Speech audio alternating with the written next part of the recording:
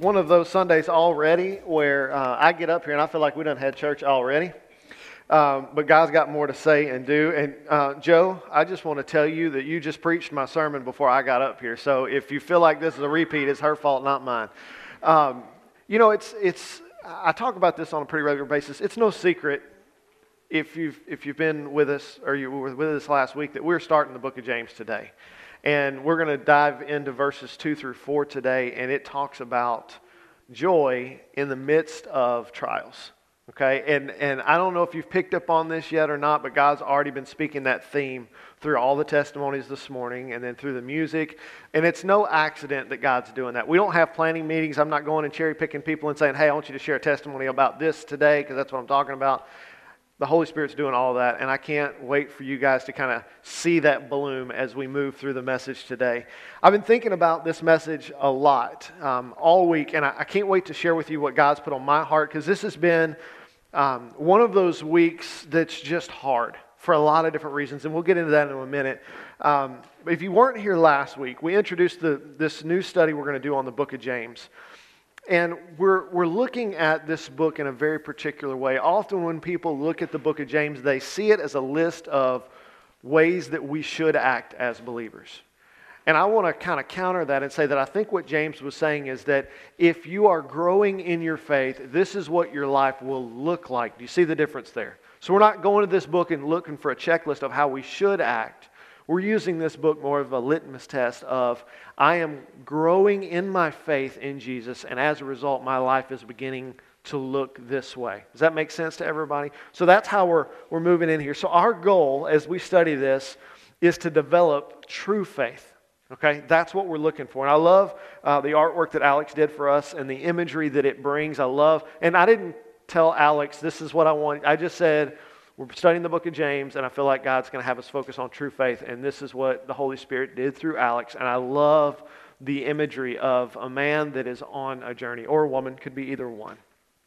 Our journey of faith is much like climbing a mountain. There's going to be areas where there's gentle slopes, there's going to be steep hills, there's going to be sheer faces, there's going to be these gorges that are in front of us, ravines, if you will. And no matter where you are in your faith journey, it doesn't matter if you're just a new believer, if you're not a believer yet, or if you've been a believer your whole life, all of us have one thing in common, and that's that we need to continue to grow. True faith never stops growing. We learned last week that this letter was written by James, the brother of Jesus, specifically to the Messianic Jews. And what that means is it's people of the Jewish faith who heard the good news of Jesus Christ and chose to believe that He was the promised Messiah. Not all Jews believe that. But these specific ones, James is writing this letter to. And remember that these people had gone through a lot, not just in the 3 years of Jesus' ministry with Roman occupation and all of that stuff. If we go back and we look, we see that for 300 or 400 years, God had not spoken through any prophets. And the people that were leading their faith are the ones that they just witnessed call for and oversee the crucifixion of the person that they believe to be the Messiah. Are you feeling that? This is significant. What they are struggling with is hard. Do you know anybody that comes to you and they want to share something with you, but they just beat around the bush forever? You know anybody like that? Like you can tell by their body language, by the tone that they're using, that something significant is trying to get out of them, but they just can't get there. They just keep talking around it and they don't get to the meat of the matter. Do you know anybody like that? That's not what James is doing. James is diving right into the deep end, and we're fixing to look at that. We're gonna approach this letter with the understanding that James's intent was to communicate with these new believers what authentic, true faith looked like. Because what he knows from his own personal experience is that the people that they had been looking up to were the ones that just crucified Jesus. And so he's saying there is a disconnect between what we thought we understood about what it meant to be a follower of God and what Jesus tells us it looks like to be a follower of God.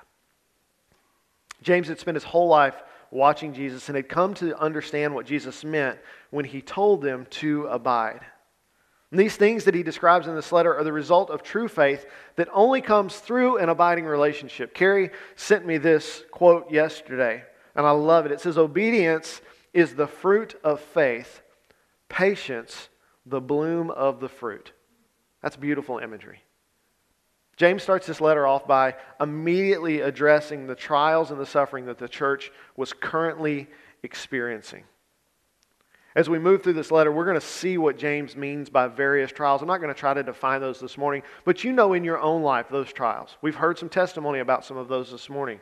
We don't need a comprehensive list of things that we struggle with in life. We got that. We understand it. We live in it, okay? Today we're going to look at just verses 2 through 4. And in particular, we're going to think about what it means to have joy in the midst of hardship and how we grow through those kinds of experiences. And I want to frame today's message around a single question. And my hope is that you can answer this question when we get done today. So here's what I want us to think about today is, how much joy do you want? Now, that seems like a simple question. But if you've read the book of James recently, you know that this is a trick question. If you haven't read the book of James recently, you've probably heard the phrase, don't pray for patience. Right? Because that's also a tricky thing. Because how does God teach you patience? He puts you an opportunity to practice that patience. I love Lizzie's testimony this morning and how God was continually keeping that idea of loving like Jesus in the forefront of her mind. Thank you for sharing that today. That's significant. Asking this question based on what James says about joy in trials is like praying for patience. And I think that this is a question that not only we should ask, but I think if we ask the question, how much joy do I want? It's going to change our life. And you'll be able to answer that honestly by the time we get done today. So look at these first, let's just look at verse 2. We'll start there today. James says this, consider it a great joy, my brothers and sisters, whenever you experience various trials. We're going to stop right there. Consider it great joy, my brothers and sisters, when you experience various trials. That is a strange thing to say. These first 5 words, consider it a great joy, are important ones. The first one is one that is translated into English, and it's a word that I happen to love. It can be translated as consider, but can also be translated in a good hillbilly word, reckon. Okay, I like that word. That's a good word. We don't use that word a lot. But here's what it means. You see, I skipped forward in my notes a little bit.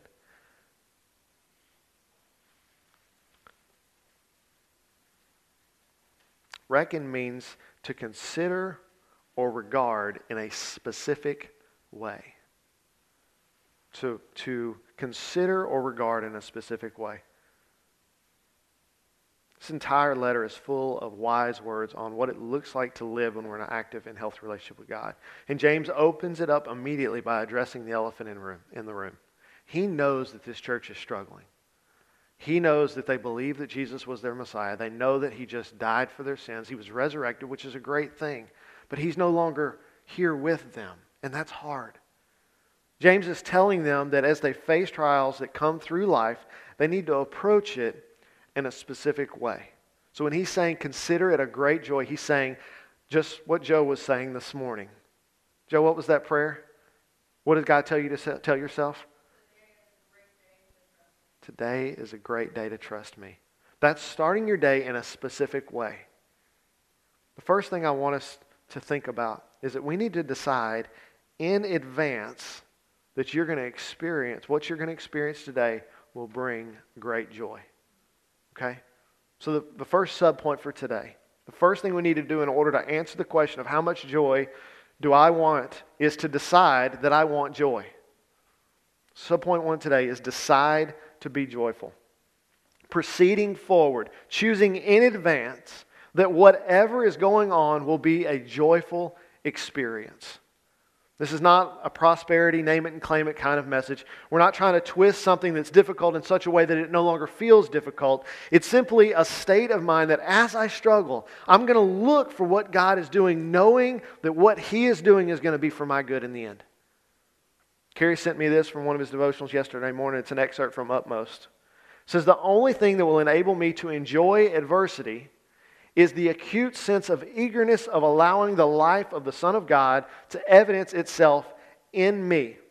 No matter how difficult something may be, I must say, Lord, I am delighted to obey you in this.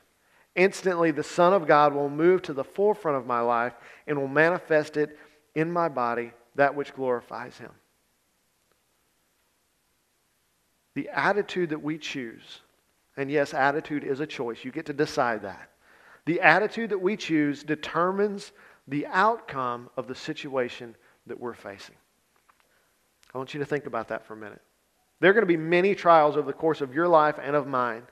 And if we can allow the Holy Spirit to work through us by choosing to look for joy, those trials will transform us into God's likeness. That's what James is talking about.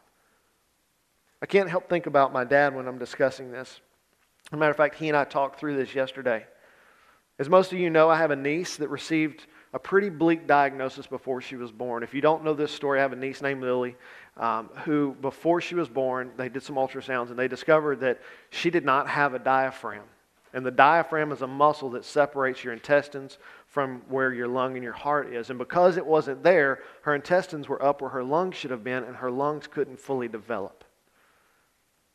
And as you can imagine, my brother and his wife were devastated when they got the news. All of us were.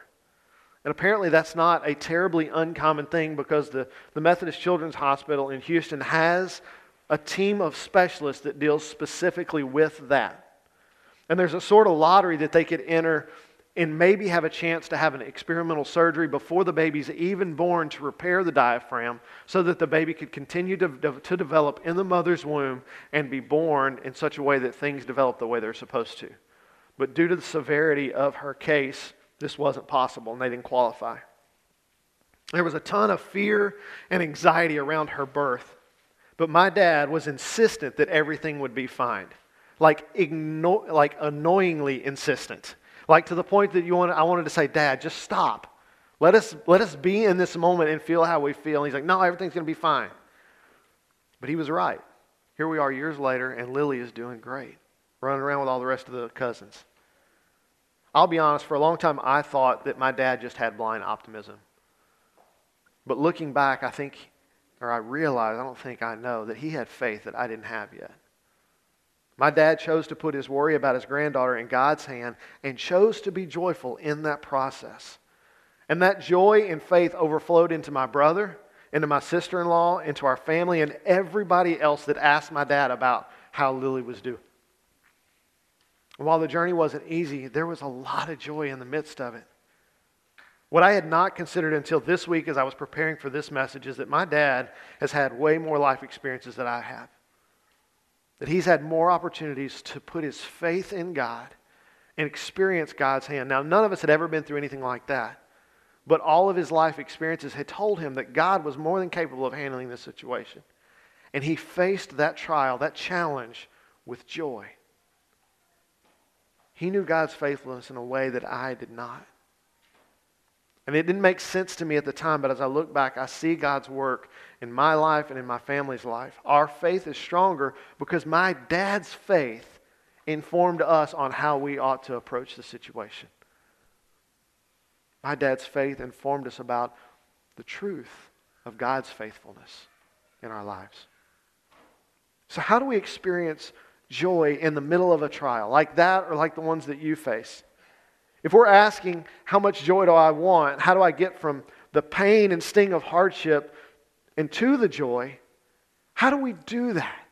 How do we make that jump from pain and hurt to joy? In my experience, there have been times when making that jump seemed impossible for me. Second subpoint I want to talk about today is that lamenting is a vital step in moving toward joy. Now, again, lamenting is not a word that we use a lot in our day-to-day language, but it's an important one. We see the book of Psalms. I just finished reading a new book that Russ Meek wrote recently about the book of Ecclesiastes. And if you hadn't got a copy of it, it's a short read, but he tells a lot of his story and how that book helped him to process the trauma and the grief that he grew up in.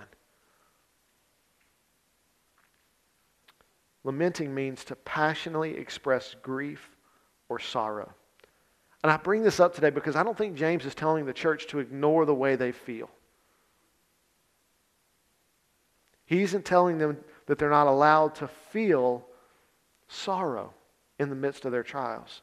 In fact, being honest with yourself and with God about how you feel is a big part of being able to move forward into joy. It's recognizing where you are. If you never process how you feel the way that you do, you can't really move to joy if you don't deal with the feelings. Think about this in any other problem of life. We'll use a car for an example. If you're driving along the road and your car starts making a funny noise, what do? You got two choices. You can either ignore it and hope that it will go away. Newsflash, it will not. Or you can either troubleshoot it yourself and figure out what the problem is, or bring it to somebody who has that skill set and let them do it.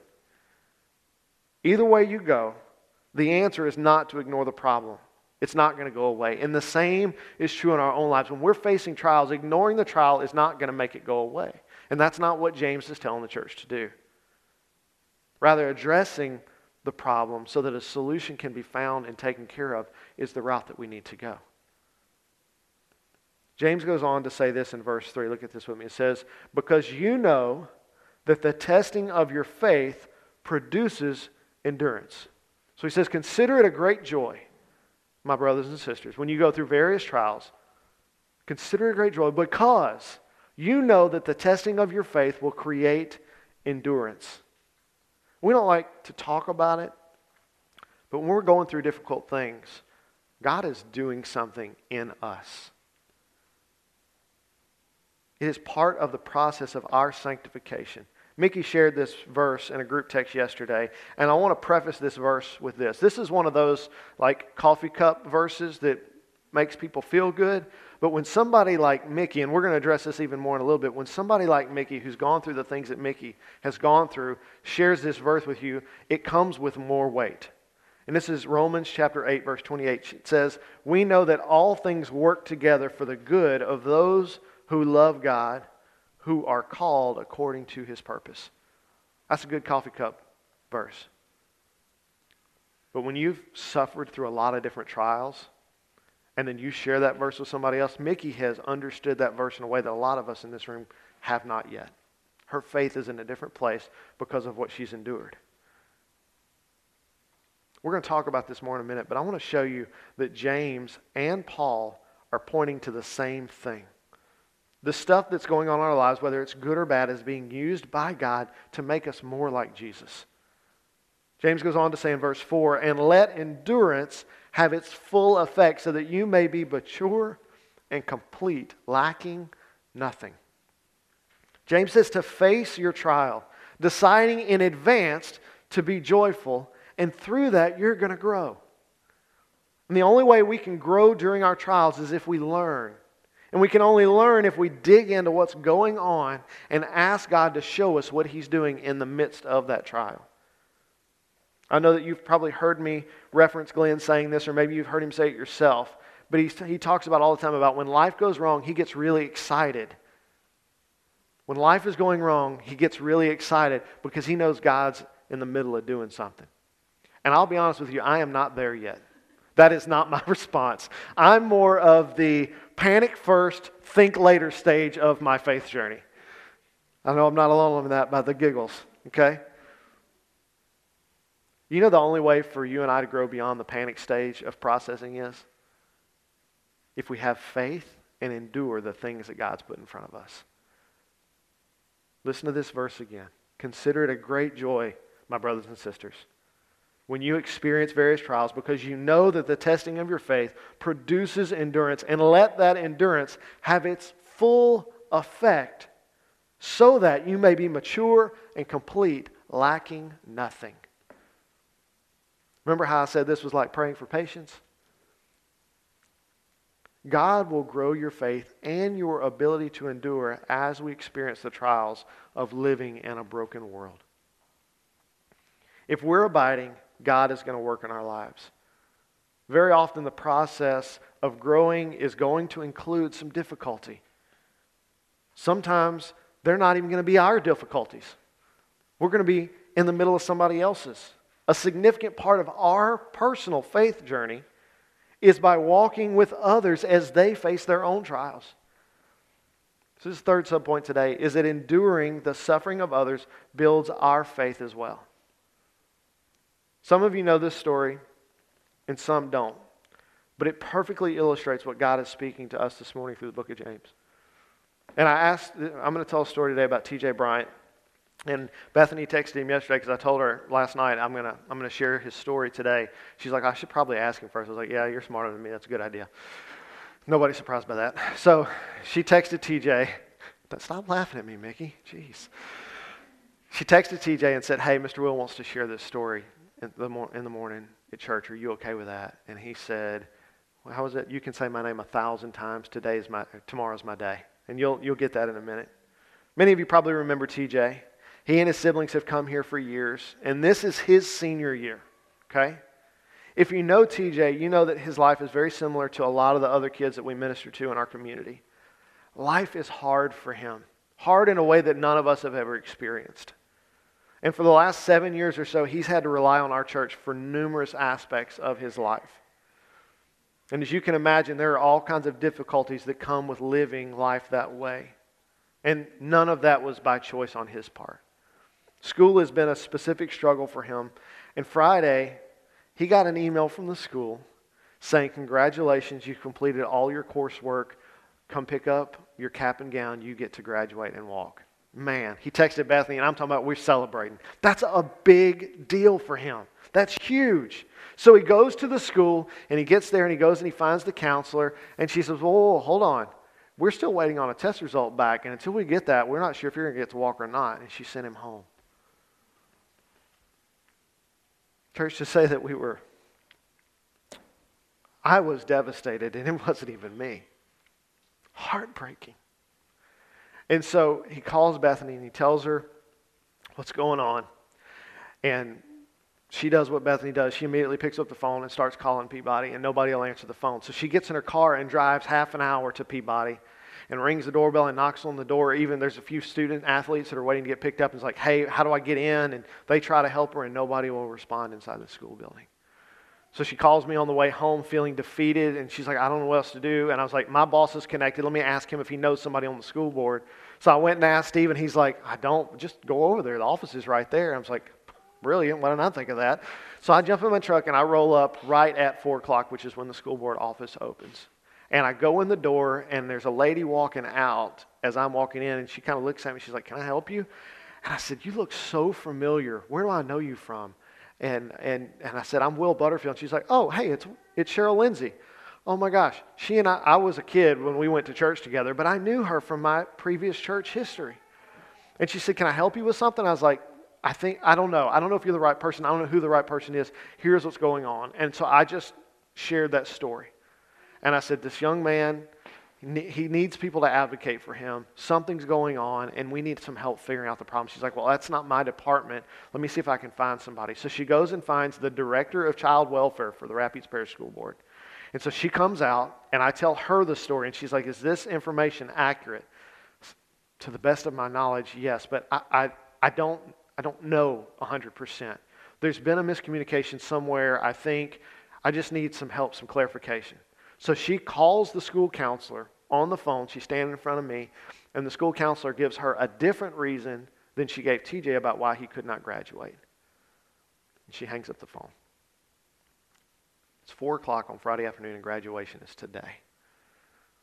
I said, what can we do? And she said, Mr. Butterfield, it's Friday afternoon on graduation weekend. There's nothing we can do. She said, there's a couple of people you can email. Probably not going to check it, but you can try. Okay. So we sent the emails. I get home that night, and I'll be honest with you. I needed to write this sermon today for me. I needed to write this today for TJ. Because here's a young man who has done his very best in his 17 years of life. Some of it's his fault. A lot of it's not. Friday night was a rough night at our house. I get up Saturday morning hopeful. I check my email, no response. I had some chores to do. I go and do that. Sunday at noon, I check my email. Saturday at noon, I check my email, no response. Now, we had been invited to a cookout with their family to celebrate. I guess about 3 o'clock, Bethany gets a text from TJ, and it's a yard sign that says that he's a graduate of 2022. And she calls me and goes, "Wait, what's going on?" And he said, "The principal called my mom and said, 'Tell TJ to come to school. I need to see him.'" Now, this is Saturday afternoon. And he gets there, and the principal says, "We've double-checked your records. You do have the credits you need to graduate. Here's your cap and gown." Yes! So Bethany and I finish getting ready, and we go to this cookout, and we hang out with his family, and we get to celebrate with them. And we're getting ready to go. We've been there for a couple of hours, and his aunt comes to pick him up and bring him home. And Bethany had met the aunt before. She had not met me, and she said, and she introduced me. She's like, "Wait, are you the guy that sent all the emails?" Yes, I was. Apparently they worked. I don't know how. And I don't want the credit for that. I want God to have the credit for that. Because I didn't do anything that I wouldn't do for anybody else.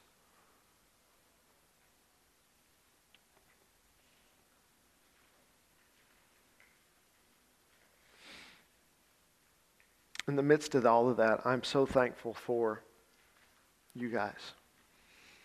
For those of you that come on Wednesday nights, Bethany's got a group text on. There's like 14 people in that she texts all the time about what's going on in the kids' lives, about what's happening on Wednesdays and Thursday nights. And all during the middle of that, she's texting you guys, and y'all are praying for him. And I'm seeing it. My phone's blowing up constantly, and I love it.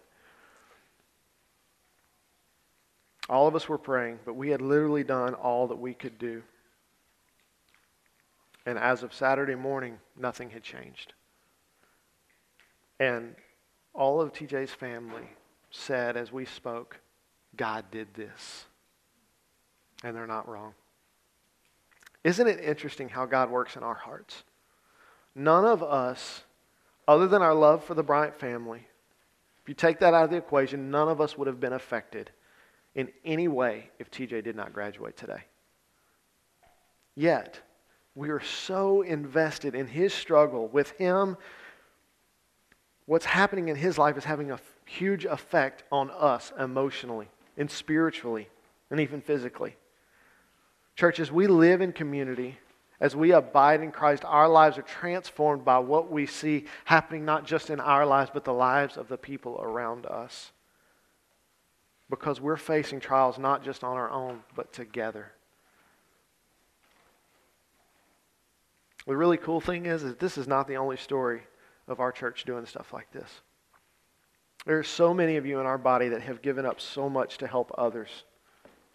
You regularly lay down your own comfort and desires in order to follow God's guidance. Many of you do it knowing that that what you are doing in obedience to God is going to create a hardship in your life, and you do it anyway. Not because it's a good thing to do, but because our faith has revealed to us the goodness of God, and even when it's hard, God is going to do something for our good and for the good of people around us. Church, James is saying to the people he's writing this letter to that instead of trying to avoid trials, dive into them with determination to find the joy that God intends for you. I was reading a Charles Spurgeon sermon on this passage this week, and he said something very, very similar. This passage is not just about our suffering. Charles Spurgeon says this, beginning with the word brethren, James shows a true brotherly sympathy with believers in their trials. And this is the main part of our Christian fellowship. Bear ye one another's burdens, and so fulfill the law of Christ. If we are not tempted ourselves at this moment, others are. Let us remember them in our prayers, for in due time our turn will come, and we shall put it into the crucible. God created us to live in community. And when we do that, even in the hard stuff, we all grow. My faith has grown this week because I got to see God do what we thought was impossible in TJ's life. I didn't enjoy being stretched this week. Friday night was terrible. Terrible. But man, the joy that we are experiencing now. We're going to go at 3 o'clock this afternoon, 3 o'clock, right? To the Coliseum. I don't think you need a ticket. If you want to come yell and your head off like a fool with us, come on. Okay? We'll get some seats. Nobody likes trials, church.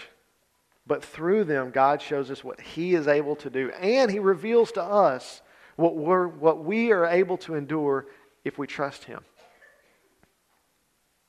He uses those difficulties to grow us.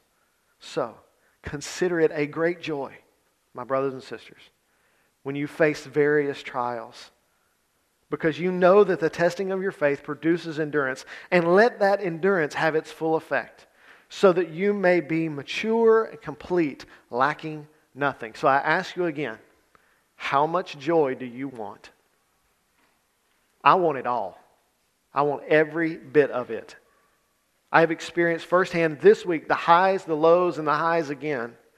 And it's been a roller coaster, and it's been exhausting. But in the end, I have been given greater joy. I am more excited about TJ's graduation today than I was a week ago. Because God did something amazing in his life, and I got to see it and be a part of it. So the question is, how much do you want? Are you willing to decide at the outset to be joyful, to lament and process what's going on, and then suffer personally as well as with others? If so, God is going to pour out His joy in your life. There's another question we need to ask. What if you're in a situation that's bigger than you are and you don't know where to go or how to deal with it? What if you've talked to people about it and they don't know how to deal with it either? That's a good question, but we're going to talk about that next week. Okay? Actually, in 2 weeks, because next week we got something special happening. But this week, here's what I want us to do. Ask God in the middle of your trials to show Him, to show you, for Him to show you. That's what I'm trying to say. Ask God for Him to show you what He's up to. And decide in advance that whatever the outcome is, you're going to find the joy in it as you walk in obedience to the Father. Make the decision to be faithful and watch for Him.